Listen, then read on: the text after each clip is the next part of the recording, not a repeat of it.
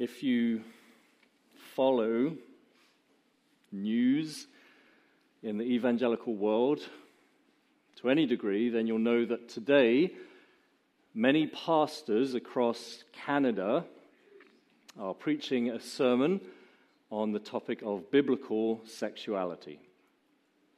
And the reason that they're doing that is because this week the Canadian government passed a law that makes it illegal to try and persuade someone away from a homosexual lifestyle, or to try and persuade someone away from identifying sexually as anything other than that which they were labeled as at birth. Now, the law won't say as much, but the implications are that it makes it illegal to share the gospel if the implications would be a turning away from sexual sin.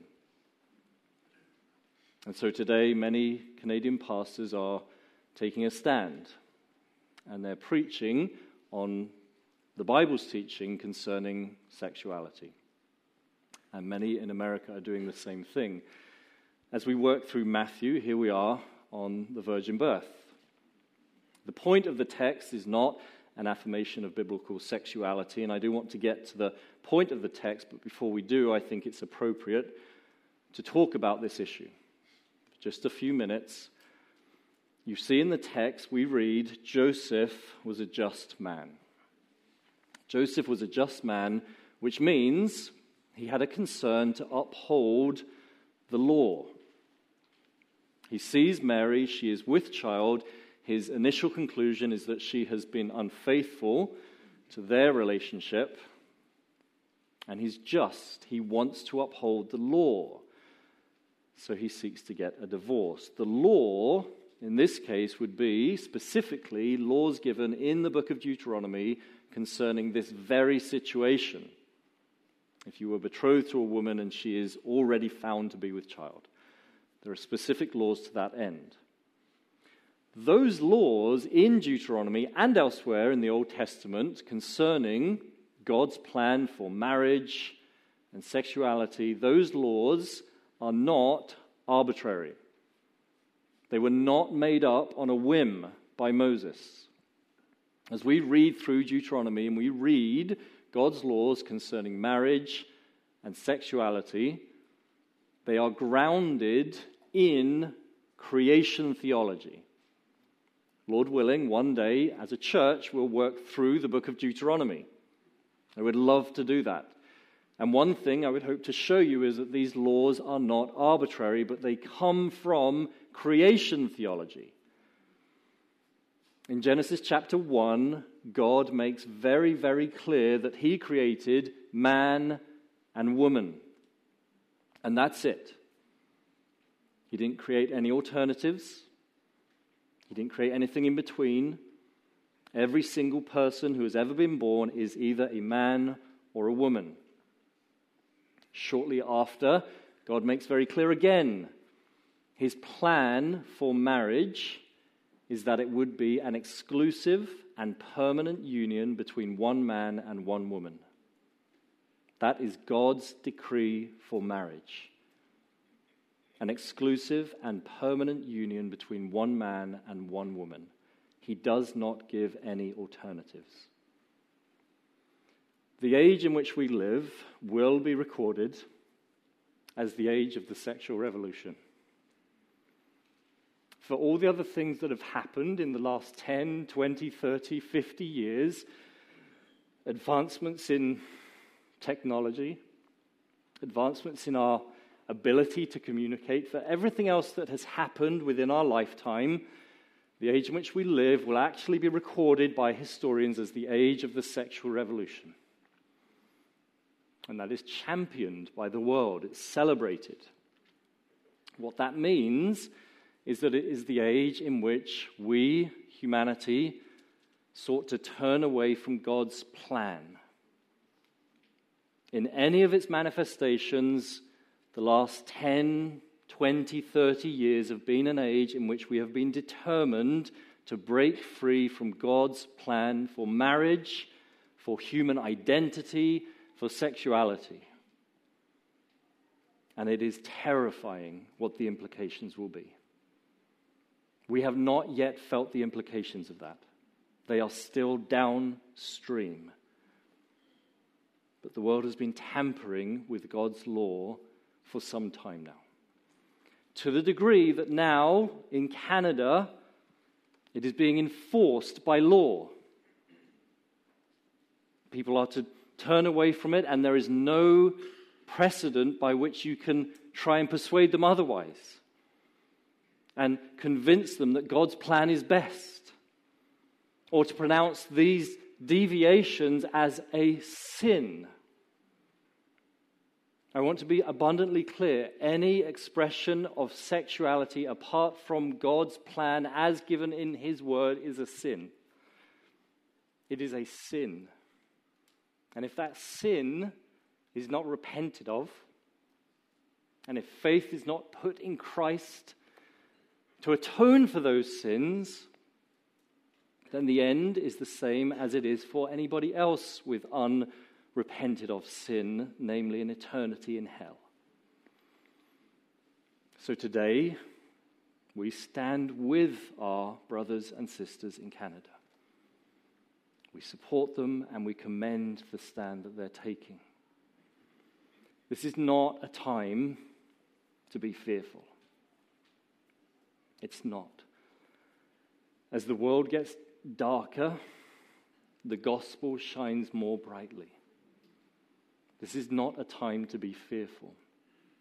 I would ask you to pray for our brothers and sisters in Canada.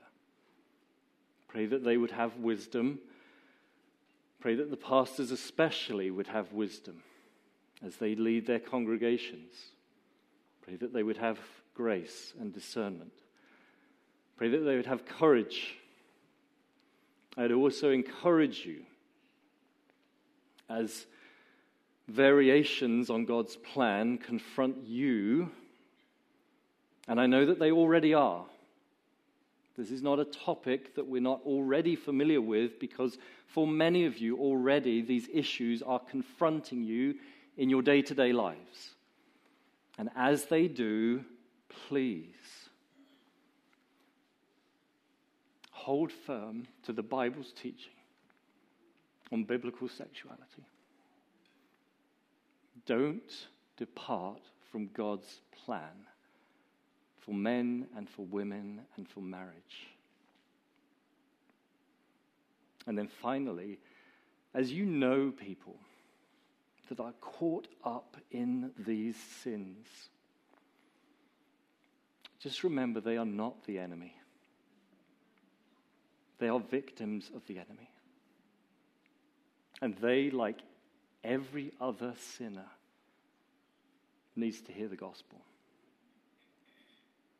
I pray that we would be faithful in this area. Joseph was a just man. He sought to divorce Mary because he wanted to uphold the law. Joseph didn't know what we know, and that is that Mary was given this child supernaturally. She had not been unfaithful. The Holy Spirit had conceived it in her, and so the angel of the Lord intervenes, and he meets Joseph in a dream, and he says, "Don't fear to take Mary as your wife. Do this, because the child is conceived from the Holy Spirit." Now that's an almighty announcement to have in a dream one night. This morning, one of my kids came in to tell me all about her dreams. This was quite some dream. Then, as if that weren't enough, the angel goes on and says, more than that, the child is to be a savior. You're to call his name Jesus, because he will save his people from their sins. Matthew explains the reason these things happened the way they did is because a prophecy had been given hundreds of years prior in the book of Isaiah saying this very thing would come to pass. And then we read that Joseph woke up and he obeyed. He was obedient to the angel who had visited him. As we think about The incarnation, that is the doctrine that's in view in this text. We speak of the incarnation, God becoming man and dwelling amongst us. As we think about that doctrine and this text, the primary question we need to ask is how this text functions within Matthew's argument. So you'll remember Matthew leads with the claim that Jesus is the Christ. He then sets about validating that claim. Jesus is the Christ, and then for 2 chapters, Matthew's prologue, he shows us why that is so. Couldn't be any other way. So how does him recording the details of Jesus' birth support his argument? How does it support his claim? And there's much we could say. This morning, I would just give you 4 reasons why recording this birth supports Matthew's claim, and what we actually find is that they are not merely proofs, though they do function in that way. They support his argument. They are not merely proofs to be acknowledged mentally, but they're actually points that provoke our worship. We see that as Matthew records these details and he bolsters his claim that Jesus is the Christ, he is giving us a rich theology of the incarnation that leads us in worship of Jesus Christ. The first reason that it supports Matthew's claim and prompts our worship is that the incarnation shows Jesus to be a trustworthy king of the whole world. The incarnation shows Jesus to be a trustworthy king of the whole world. Now, why do I say that? Because Matthew records the quote from Isaiah.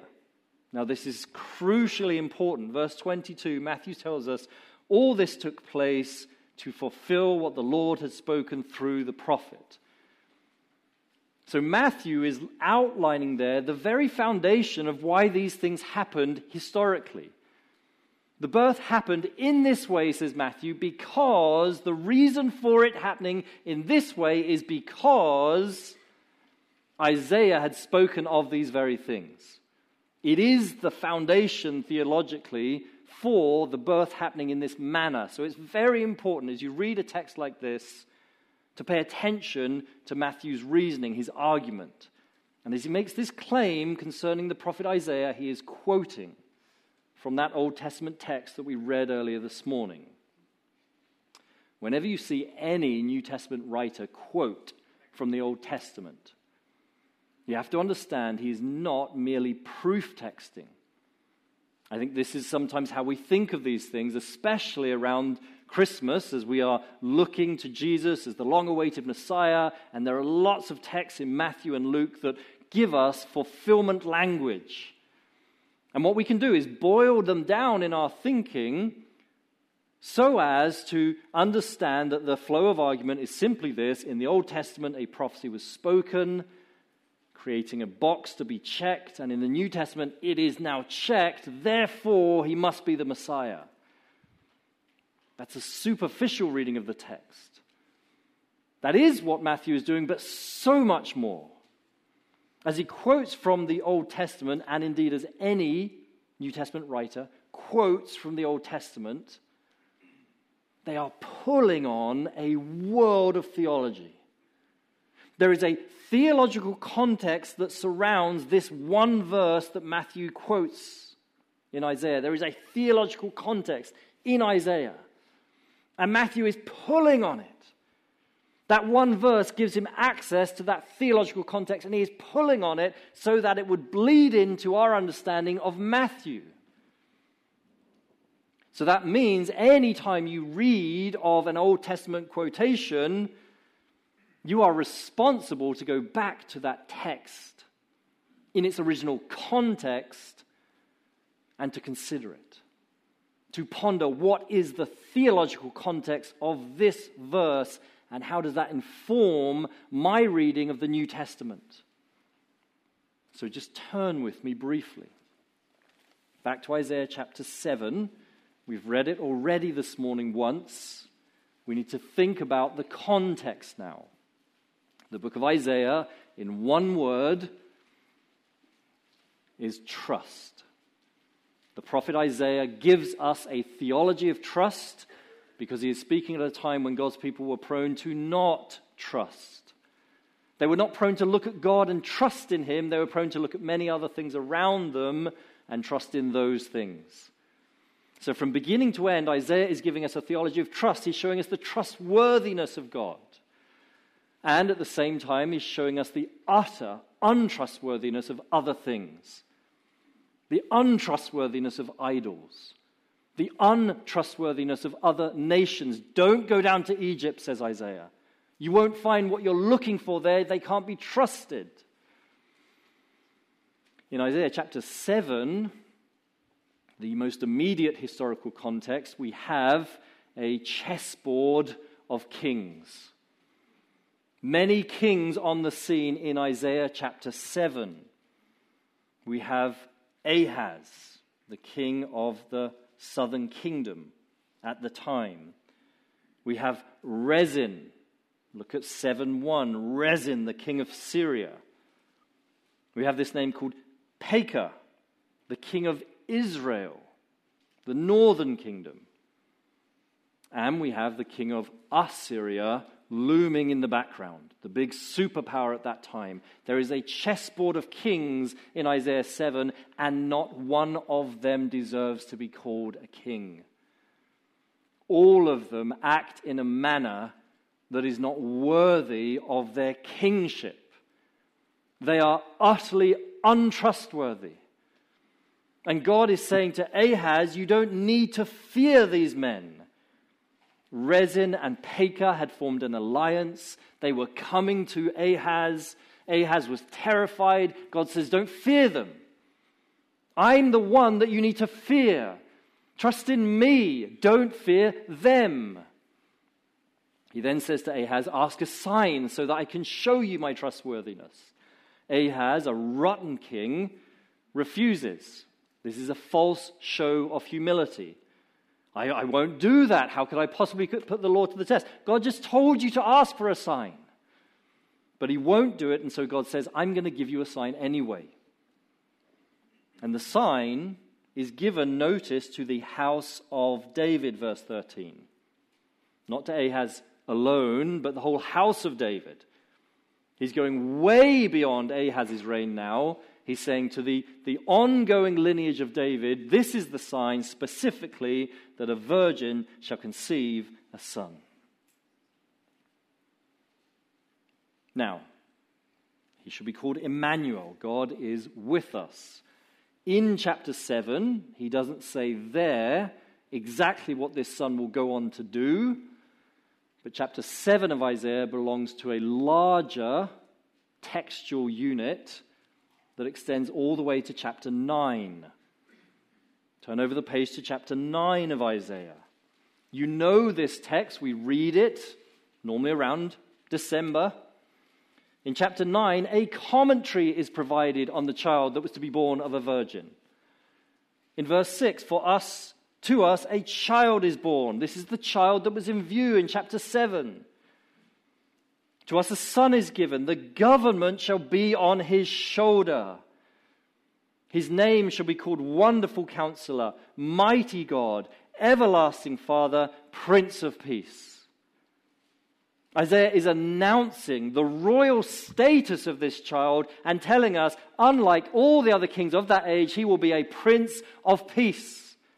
He will be a wonderful king, says Isaiah. And notice verse 7, of the increase of his government and of peace, there will be no end.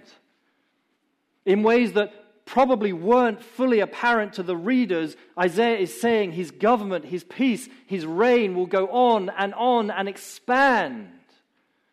He is announcing the one-day universal reign of Christ. And that forms the counterpart to the untrustworthiness of the kings of that day.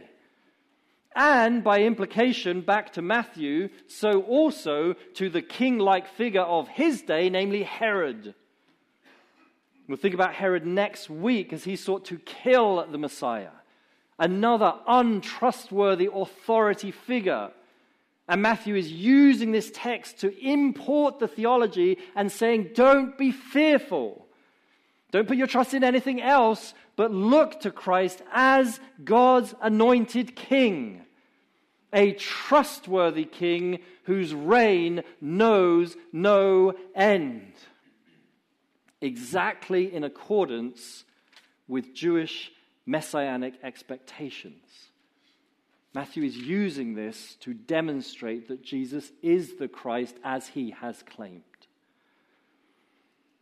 For us, the question is whether we worship him on the basis of his identity, whether we worship him on the basis of the incarnation, that he is indeed the fulfillment of Isaiah 7, whether we have trusted in Jesus. Now, as I say that, I know that this is at the risk of sounding like church talk. Have you trusted in Jesus? When you really probe that, it's quite abstract. What does it mean to the person on the street? Have you trusted in Jesus? It's very abstract to say that. What do we mean when we say Jesus is a trustworthy king to whom you can entrust your whole life? How does that affect 9 a.m. on a Monday morning? How does that change the way I think and behave at 10 p.m. on a Wednesday evening? What does it mean to trust your whole life to this king whose reign knows no end? You bring your deepest desires. You bring your deepest fears. If you want to know what a person's idols are, ask, what are you most terrified of? What terrifies you the most? Now you start to get an idea of what it would be that we would idolize. You bring your deepest desires and your deepest fears. God knows them. And they're in there. They're in your heart. You bring them to Jesus and you say, Jesus, I'm taking a risk. I'm going to risk it. I'm going to give them to you. You take them and you do whatever you want with them. We behave in such a way that we are striving to cause the deepest desires to come to pass. And we behave in such a way that we are striving to guard the deepest fears from coming a reality in our lives. We hand them to Christ and say, do whatever you want with them, if you would be glorified in my life. I hand them to you, fearful that the desires won't come to pass and the fears might, but they're yours and you do whatever you want with them, because more than those, I want you to be honored in my life. That's what it is to trust Jesus as King. And Matthew's announcement of the virgin birth, the fulfillment of Isaiah's prophecy, prompts us to worship him, not least by trusting in him. Second, Matthew uses this announcement of Jesus' birth to bolster his case that Jesus is the Christ, and in turn it prompts our worship, because the incarnation shows us that Jesus will live an obedient life on our behalf. The incarnation speaks of his obedient life lived on our behalf. Now you're probably looking at the text saying, I don't see that. Matthew here announces the birth of a child, and that's the end of this unit. So where is Jesus' obedient life on our behalf? And I grant you, it is a theological inference that comes from the text. Matthew's not giving us all the details right now. One of the theological implications that comes out of the incarnation as we think through it is that he will go on to live a perfectly obedient life on our behalf. So how do we get there? I wonder if you notice as we read the text of the juxtaposition between the angel's announcement and Isaiah's. Here's what the angel says. Verse 21, she will bear a son, you shall call his name Jesus. Jesus means the Lord is salvation. A very common name in Jesus' day, but used very specifically with reference to this child. He will be the bringer of the Lord's salvation. Isaiah said they shall call his name Emmanuel, God with us. So there's a mistake. Something went wrong there. There's a difference in the text. Or maybe it's not a mistake. One thing to understand is that as Isaiah says they shall call his name Emmanuel, he is not declaring there the personal name by which this child will be known. Emmanuel's not saying this child will be known, called by his parents and his friends as Emmanuel. He's more describing the office that he'll fulfill. In the same way that we might say Jesus will be called a teacher or Jesus will be called a prophet. That's not his personal name, but the role he fulfills. But even so, that doesn't get to the heart of the issue. Why the difference between the angel's announcement and Isaiah's? Why is he called Jesus and Emmanuel? Because one is to form a commentary on the other. The angel says he's to be called Jesus. He is to be the bringer of the Lord's salvation. Isaiah says the means by which that will happen is that God himself will dwell with us. The angel announces the coming of the Lord's salvation, and the question is, okay, the Lord's salvation is coming. How will it appear? How's it going to work? How's it going to function? Is a huge army going to show up? Is he going to put lights in the sky effecting salvation? No, God himself will show up amongst us. That is God's plan. This is getting into the heart of the incarnation. God's plan is that he himself would take up residence amongst sinful humanity. That's his plan for salvation. Notice he comes as a child. We're working our way towards understanding how the incarnation speaks of Jesus' perfect life lived on our behalf. He shows up as a child. Again, God could have caused Jesus to show up as a man.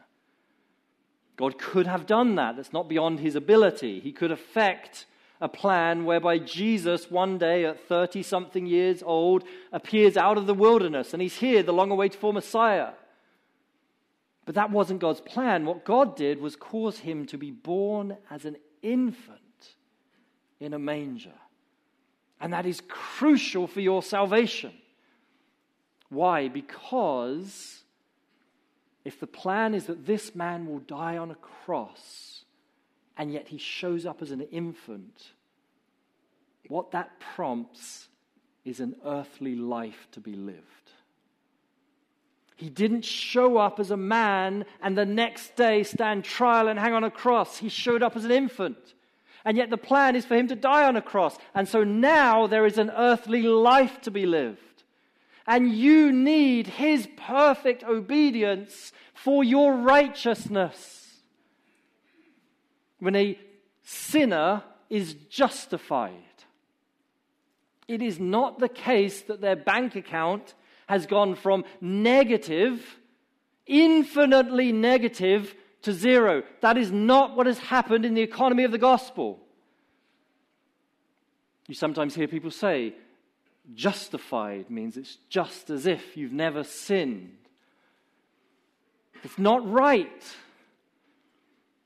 Your bank account was at minus infinity, and it's been catapulted into the heavens to a positive infinity. It has not been brought to zero, but way beyond that. How? Because Jesus lived a perfect earthly life on your behalf. He was made to tread out a normal human existence for 30-something years, and not 1 second of his earthly life was his heart inclined away from the will of the Father. Every single second of his earthly life, his heart was inclined perfectly towards the will of his Father in heaven. And it is for that reason that you stand here this morning clothed in righteousness. It comes from his life. Jesus woke up in the mornings. He ate breakfast. Jesus did his chores that his parents had asked of him. Jesus received something of an education, whatever that would have looked like. At some point, his father started to teach him his trade, and he became a carpenter. Jesus began his teaching ministry and was rejected. He stood trial and was persecuted. And he was pinned to the cross. And never once did he sin. And for that reason, you stand here today, declared by your Father in heaven as righteous. I remember hearing a story that illustrated the fact some years ago. I don't know if the story is true, but it's irrelevant. The story makes the point. A man back home in England purchased a Rolls-Royce, a very, very expensive car, on the premise that the car would never break down. That was the selling point. The car will never break down. So he purchases the car and, of course, enjoys driving it for some months, and then at the end of a few months, the car, of course, breaks down. He's in the countryside, he's not near any town, and the car's broken down. So he calls Rolls-Royce. He says, the car that would never, ever break down is broken down, and here I am. So Rolls-Royce send out a helicopter with a mechanic on board. They fly out a helicopter to him, so eager are they to give good customer service. The helicopter lands in a nearby field. The mechanic comes out, fixes the car, and he drives on his way. Some months pass, and the man hears nothing from Rolls-Royce, and so he calls them. He says, I'm the guy that you sent a helicopter out to me, and I was very thankful, but I just want to settle the account, the bill. I want to draw a line under this. You tell me what I owe. The lady says, sir, we have absolutely no record of your car having ever broken down. Which is exactly how God looks at us this morning. He has no record of your sins. More than that, he has a record of your perfect righteousness because of Christ and his incarnation. Third reason that the incarnation supports Matthew's argument, while at the same time prompting us to worship Christ, is that the incarnation speaks of his atoning death on the cross. Again, it's not in the text, at least not in an explicit way, but only by inference. Matthew is giving us a record of Jesus' birth. He's including lots of prominent details, and as we unpack those details, we arrive at theological conclusions.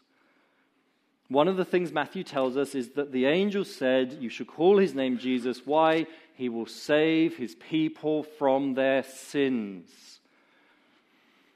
I can only imagine that as Matthew wrote those words, his heart was racing with excitement.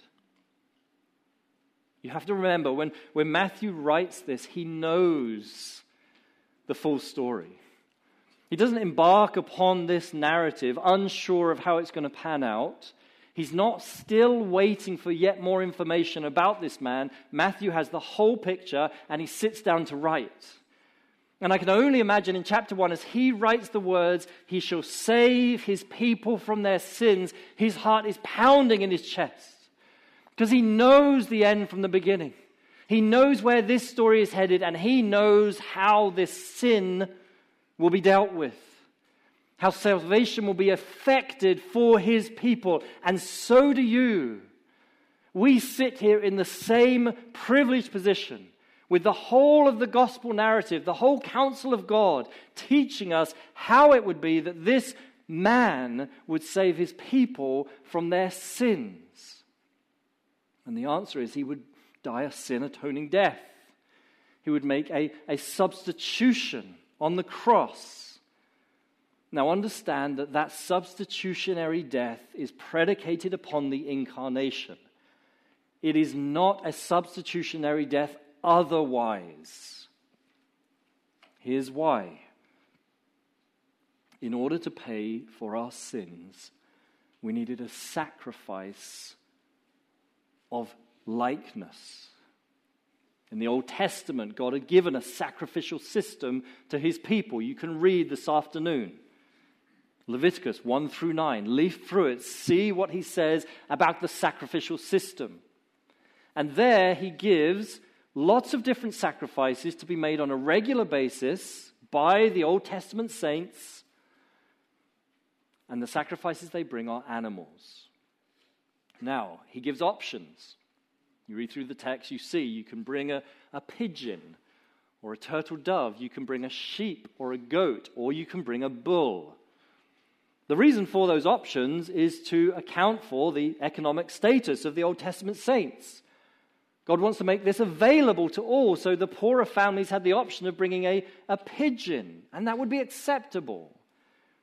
Those with more money would bring a bull to pay for their sins, to make a sacrifice. He makes plain that whatever animal you bring, it needs to be without blemish. It has to be spotless, representing freedom from sin, so as to make that payment for your sin. A faulty animal can't make a payment for your sin. And then, as you keep reading through Leviticus, you realize that having made that payment for sin with the animal that you brought, you need to go back again. The payment was made, but then we went home and we got into that terrible fight and said things that we didn't mean, and now we need to go back. The payment was made, and then the next day I was with the guy in the marketplace and I told a lie, and now I need to go back. The sacrificial system that God gives in Leviticus did not account for sins ultimately. So much so that the sacrificial system became the drumbeat of life in ancient Israel. How is it that you would mark your days in your calendar? It would be by going to the temple again to make the appropriate sacrifice.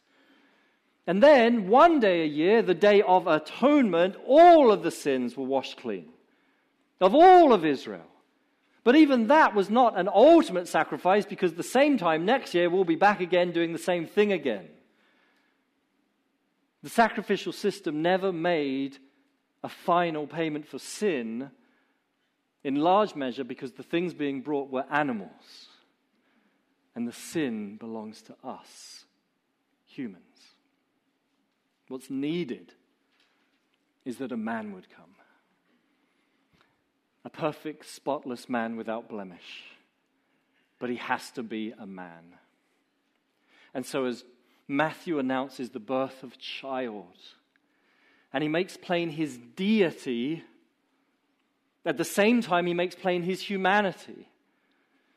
And that wonderful reality of the incarnation, that Jesus is now fully man and fully God, secures for us the sin-atoning death on the cross. Now the plan of salvation is in place. Jesus can live his fully perfect, obedient life, and at the end of it, die a death he did not deserve to die, so as to make a payment for our sins ultimately. Finally, if you have put your faith in Christ as your Savior, your sins have been dealt with. There's nothing left for you to try and account for before God, because Jesus has paid it all. These are the songs that we rehearse Sunday by Sunday by Sunday. And you see how the incarnation leads us into what we call the exclusivity of the gospel. It has to be this way, and it can't be any other way. It has to be the God-man, and any other plan doesn't work. This is how Jesus can say, I am the way, the truth, and the life. No one comes to the Father but through me. Every world religion acknowledges the issue of sin. You can't hide from it. It's there. You look out the window, you see the issue. Every world religion then tries to answer the issue of sin, tries to respond, to give a solution to the problem of evil. The evil that dwells in our hearts. And every world religion comes up with a solution.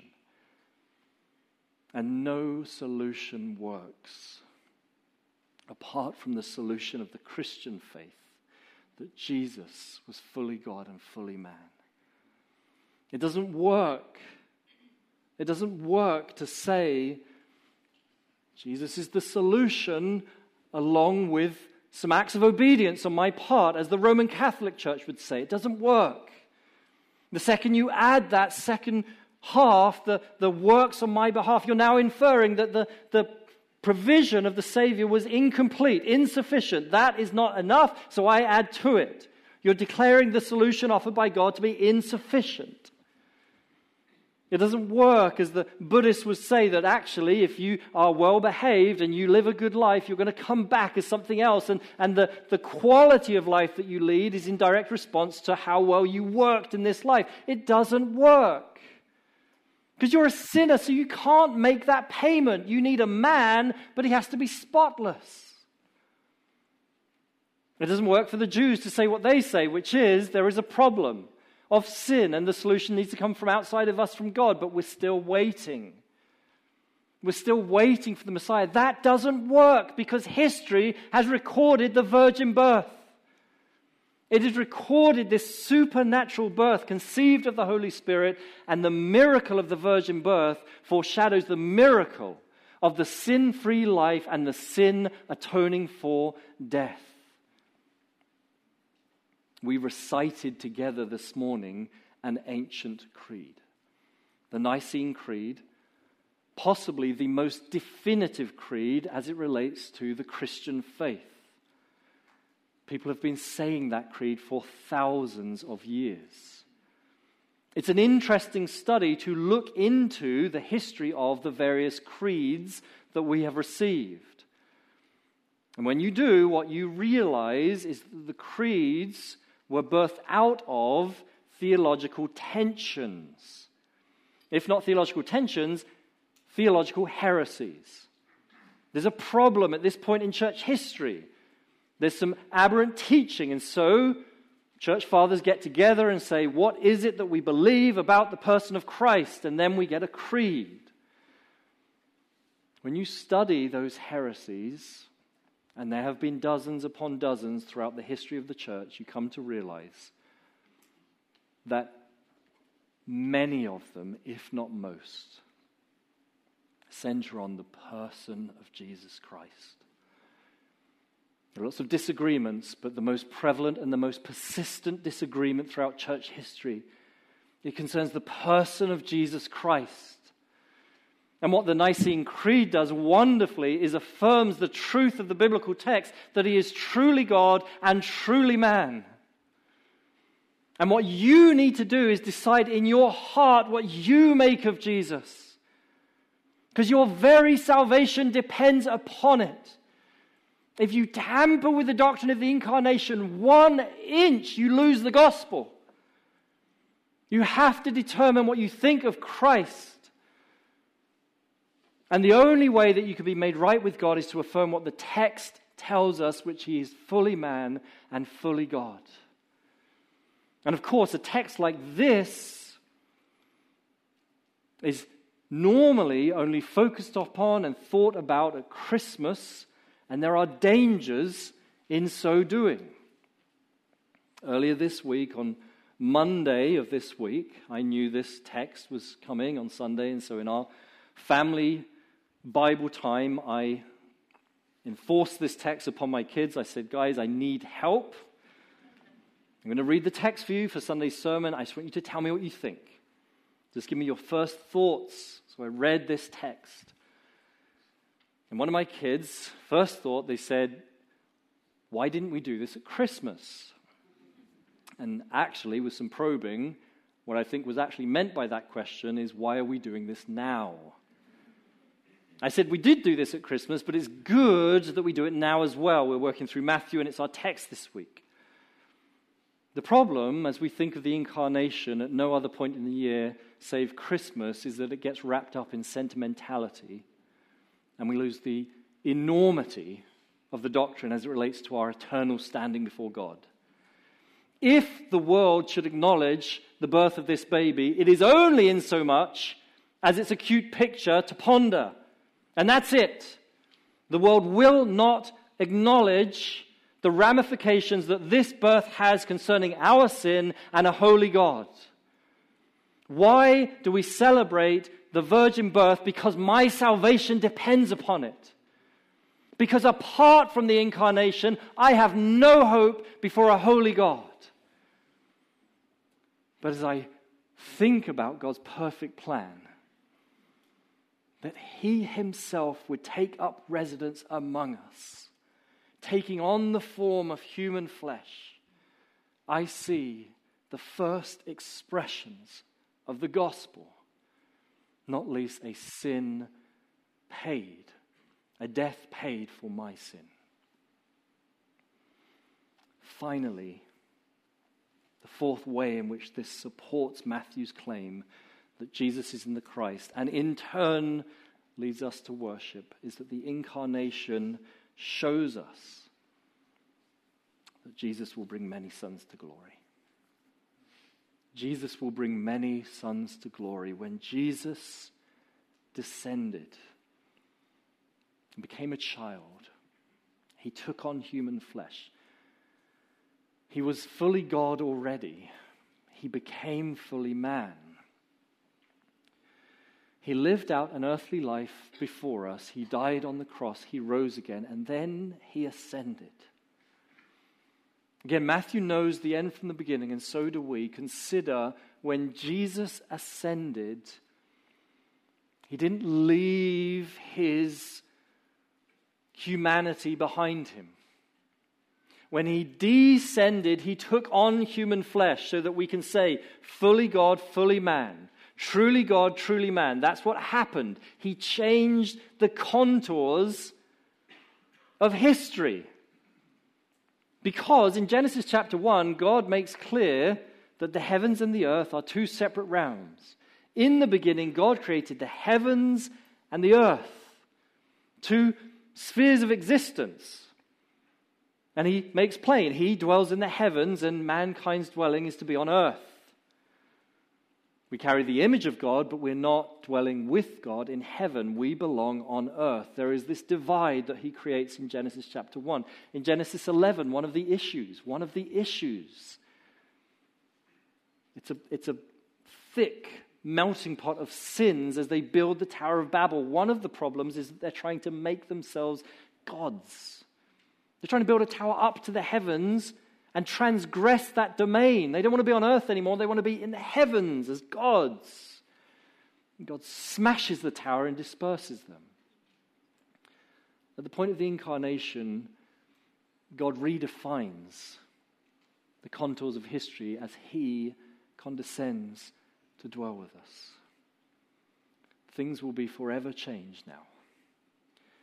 When Jesus ascends, he doesn't leave his humanity behind. Think of it. Jesus returns to the Father in a different form than that which he left the Father.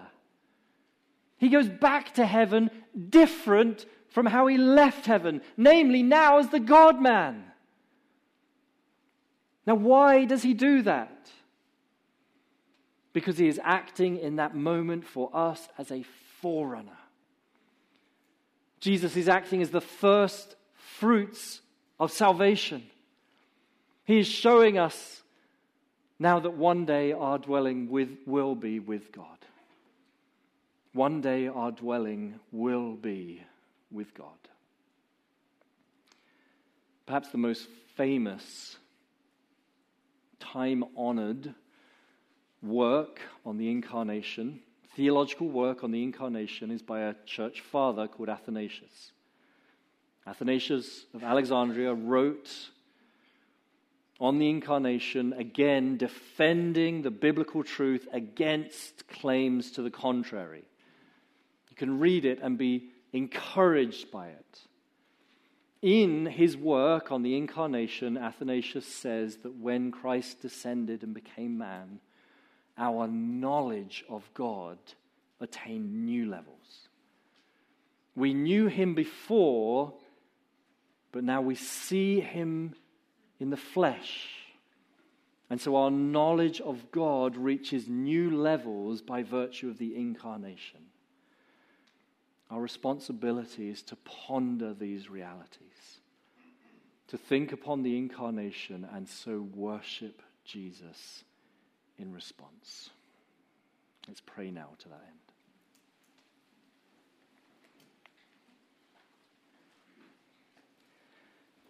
Father, we praise you this morning as we have thought about the reality of the incarnation,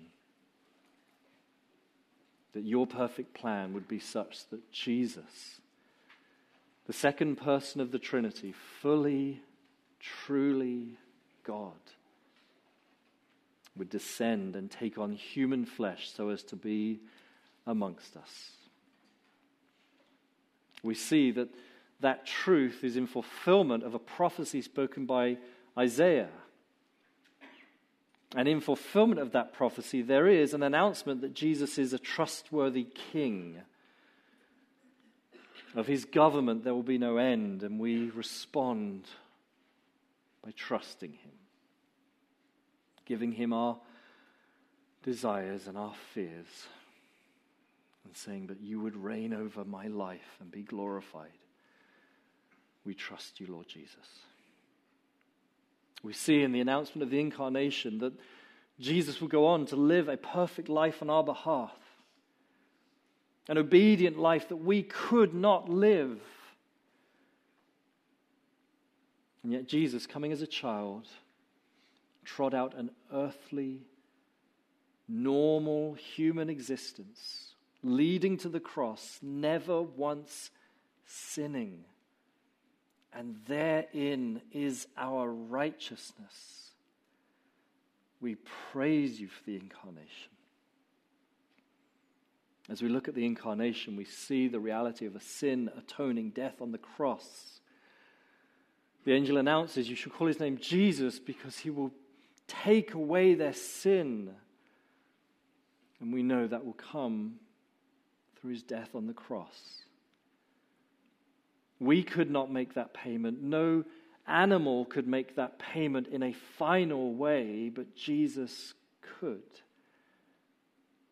So we rejoice in the incarnation because it pays the debt of sin that we owe. And as we look at the incarnation, we see future glory, future hope. Jesus ascends, fully God and fully man, different to how he left heaven, speaking of our eventual dwelling with you. He will lead many sons to glory. And so we rejoice in the incarnation. Father, embed these truths in our hearts. Order our steps around them.